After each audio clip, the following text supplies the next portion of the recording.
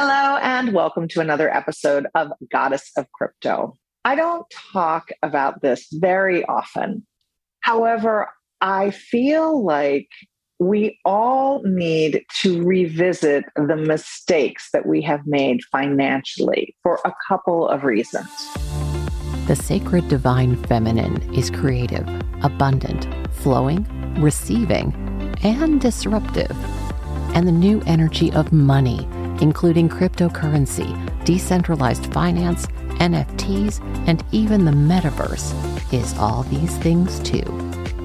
Welcome to the Goddess of Crypto, a weekly show where women who are already in this powerful space will cover these topics simply, so you can relax into knowing that the future of finance is female. The first reason is we can learn from our past. The second reason is we can learn going forward the choices of what we want to do in our future. And in my experience, and most of you know, I'm a transformational wealth coach. So I work with women all the time who are looking to increase their pocketbooks, their wallets, their assets, their net worth, and their profits as well. And usually the thing that is getting in the way of one of those areas, anything on the external, is coming from the internal. And what's getting in the way is the stories that you're holding on to around money and the beliefs that you have about your own limitations because of those stories. So I'm going to give you an example that, again, is something I don't normally share, but I think will really help put it into perspective. So I was the victim of a Ponzi scheme, and this is going back, probably 15 years by now. I was basically promised something that was too good to be true. I allowed greed to get in my way and ignored my gut instinct, which was saying, this isn't right, this doesn't feel right, this doesn't seem right. Just little tiny things along the way. What I knew was that a woman that I had worked with for years, trusted completely and really liked, was bringing people into this particular project, and she had invested her own money in it. And she unfortunately ended up losing everything as well. But none of us knew any of that at the time. Because I knew and I trusted her, I went and worked with these people and even met them. And my instinct was, well, I have their address. I know where they are. I can find them if I need to, if something goes wrong. And unfortunately, it was right at the time that everything was going crazy in the financial world. This was around the time of the 2007, 2008 real estate crash. So it was just a bunch of bad things happening on top of each other. And I ended up pursuing none of it because everything, I believe the expression in the stock market is it's a falling knife. So the way that a knife looks is it's angled down, the way a butcher's knife looks, that's what it looked like. It looked like that falling knife. And so everything was going to hell all at the same time. And I ended up just abandoning the project and not pursuing the people who had stolen my money and my friend and partner's money and all of the other people that lost money in that scheme. And it was especially galling to me at the time because I had gotten my partner and I, my life partner, not my business partner, he and I had come into a lot of money, and we had really spent most of it. Cash flow was in very serious bumps in those days for us.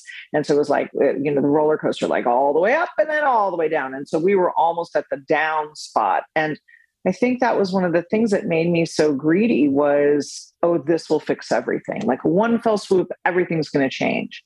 And the good news for me was that I felt what it would feel like to have all the money that I was being promised, the big returns that I was being promised. And I felt into that and I thought, that is how I want to feel. So that was actually a beautiful experience to get to live inside and play inside of the energy of, I have all of that money. Now, unfortunately, I would have had all of that money if I had listened to my gut instinct, which said to me the day before I was getting ready to write the check, remember in the days that you wrote checks? in the days that I was writing that check, the day before, I got I don't know, a hit, I'll call it, like an energetic aha, to not put the money into that Ponzi scheme and instead to put the money into a particular stock that was very, very far down, but it was a bank stock. And I knew it was going to go up. And had I put the money in there instead, and again, this is the very galling part, it would have it would have 6x'd inside of something like 6 weeks.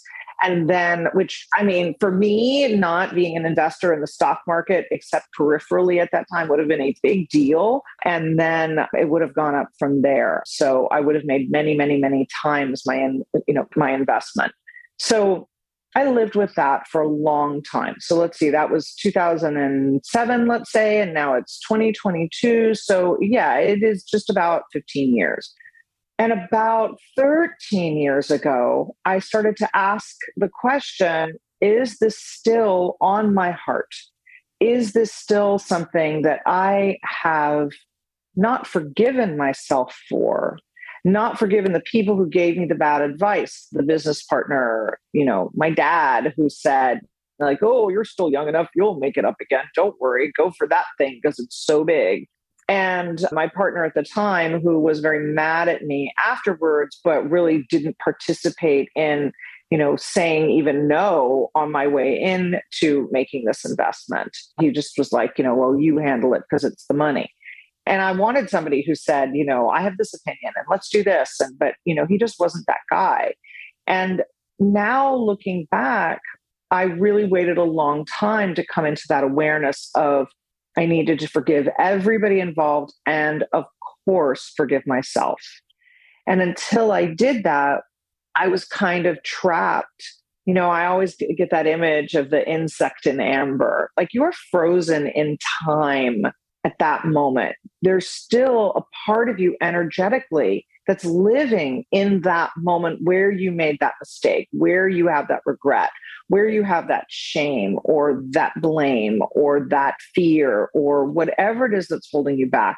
It's like you're encased in that amber until you crack it open, and forgiveness is the hammer. And it isn't really a hammer because it's not, a hard thing. Rather, it's an explosive thing. When you apply the hammer to the amber, it shatters. And that's really what I'm talking about, is shattering that stuckness so that you can move forward. If you're listening to this show, you are interested in the future of money. You are interested in moving forward in new ways, on new things, and maybe you're not doing it. And maybe the reason you're not doing it is the reason that I, didn't invest in real estate for 20 years, despite the fact that I love it, because of what happened to me as I was exiting, my real estate practice. Maybe you're not back in stocks or back in crypto because of something that happened to you. Maybe there's fear that you're going to lose. So from an energetic perspective, just a couple of really important reminders. All money is just energy, because everything is energy. This chair that I'm sitting in, and my shirt and my rings and my hair and my brain and you listening and the energy that's translating this over the digital waves and allowing you to hear me, all of it is just energy. And we forget that, and we give money so much power over ourselves, but it is just energy. And when we remember that, we can help take back our own power around money, because money is here to serve us. And we have this whole story, which is probably a whole nother episode, about like the relationship that we have with money.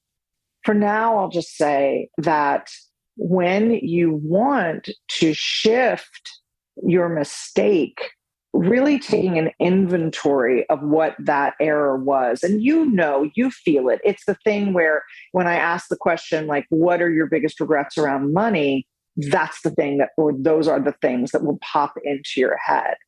And I can count, 4 or 5 things that I had on my heart is the right expression for me.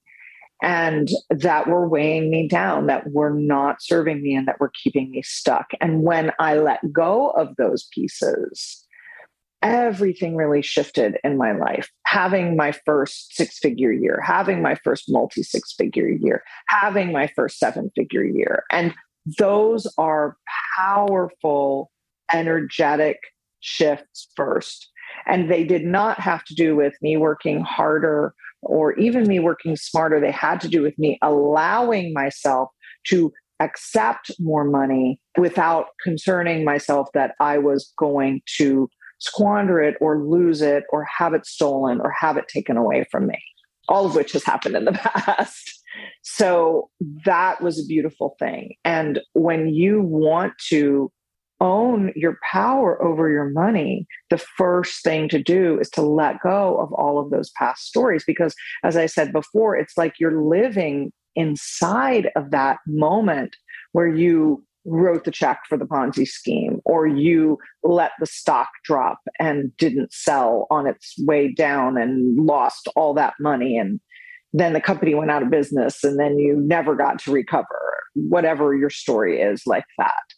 And forgiveness, because, holding a grudge is like taking poison and expecting the rat to die. That's one of my favorite expressions. So forgiveness is so powerful. We always forget to forgive ourselves, and you're learning. So ask the question, what were the lessons for me?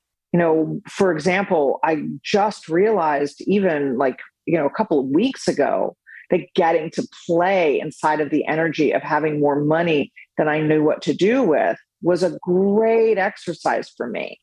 And getting to play inside of all of the energies around expansive money feelings are never going to do you wrong.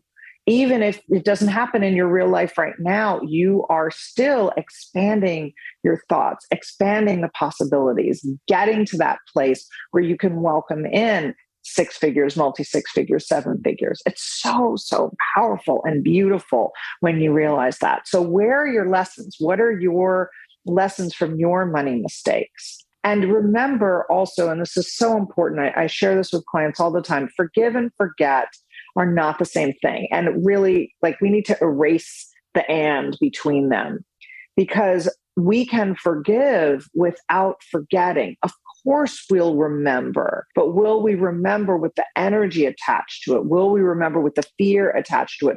Will we remember with the story that we have to stay over here because over there isn't safe because look what happened the last time you went? And this way we can let go of all of that. And it's such a game changer, such a life changer when you do that. I loved getting to share this beautiful money lesson with you. I hope that it's been helpful. I hope that you will write and comment and tell me what other money shifts you would like, because that is something that I want to make part of these episodes of Goddess of Crypto. And please review the show, comment on it, like it, and share it with all of the women in your life, your mothers and your sisters and your daughters and your girlfriends and your wives and all of the women that you know. I want every woman to know about her birthright of wealth. I'll see you next time. Every week, transformational wealth coach Hallie Evelyn leads a conversation that helps to ensure that women everywhere can learn to surf the coming tsunami of the new energy of money. You can find her at goddessofcrypto.me. That's goddessofcrypto.me. Be sure to subscribe to Goddess of Crypto on your favorite platform or watch the show on YouTube. And remember, wealth isn't just your privilege, it's your right.